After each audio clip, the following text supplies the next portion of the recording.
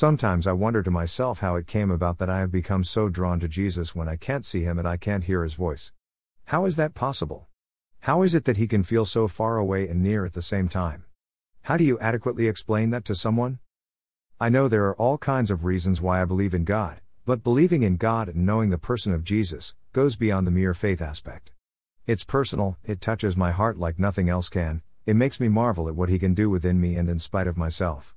I find that I cherish his words, I am drawn to the scriptures, and he communicates to me of our Father and himself and the Holy Spirit.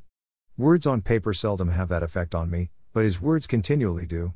And the emotions that well up at times, the knowing of his existence, of his presence, that he understands us better, far better, than we understand ourselves, and the love that God has for us, his creation, expressed by Jesus' obedience to the Father's will, towards a horrible death, so that we could have eternal life because of what he has done for us.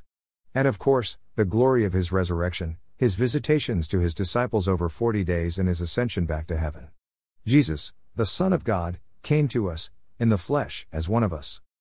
When Jesus asked Peter if he loved him 3 times, that love that Jesus spoke of is deeply personal, it speaks of the heart, that which mysteriously dwells within all of us that believe, that oftentimes transcends what words can adequately convey. Peter had come to love Jesus, all of the apostles loved him, excluding Judas, and the apostle Paul also loved his Lord and Savior. Yet, after Jesus returned to the Father, they were in the same situation that we are currently in. They couldn't see him anymore, they couldn't hear his voice speaking directly to them anymore.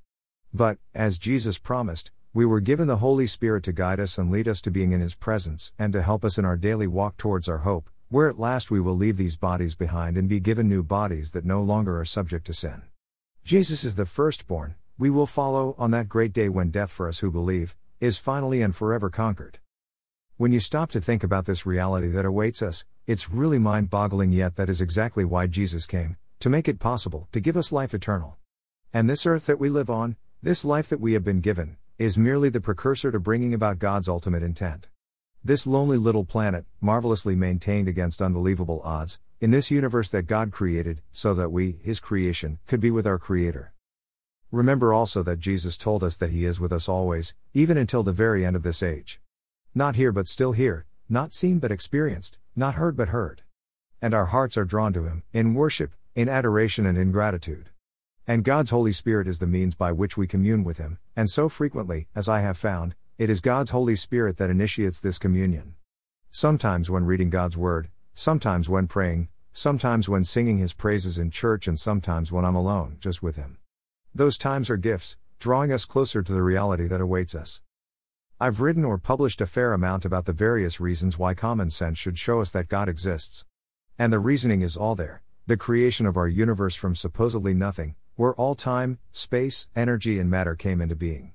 The extreme uniqueness of our little planet and the unbelievable cosmic constants that permit life to exist. Then there's the utter complexity of the simple cell and the unraveling of DNA processes, not to mention the unbelievable intelligent coding within.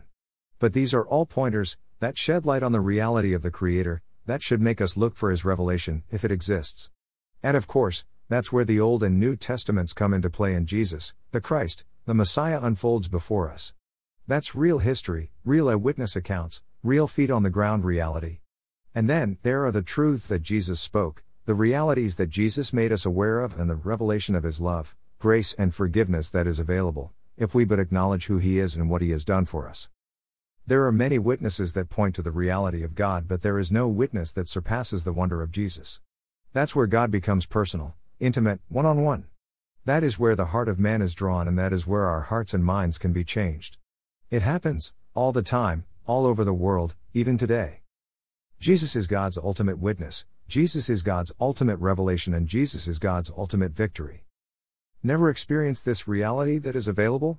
You might want to seriously consider taking what Jesus said to heart. John 14:6 NIV Jesus answered, I am the way and the truth and the life. No one comes to the Father except through me. Revelation 3:20 NIV Here I am. I stand at the door and knock. If anyone hears my voice and opens the door, I will come in and eat with that person, and they with me. Worthy is the Lamb. Blessings.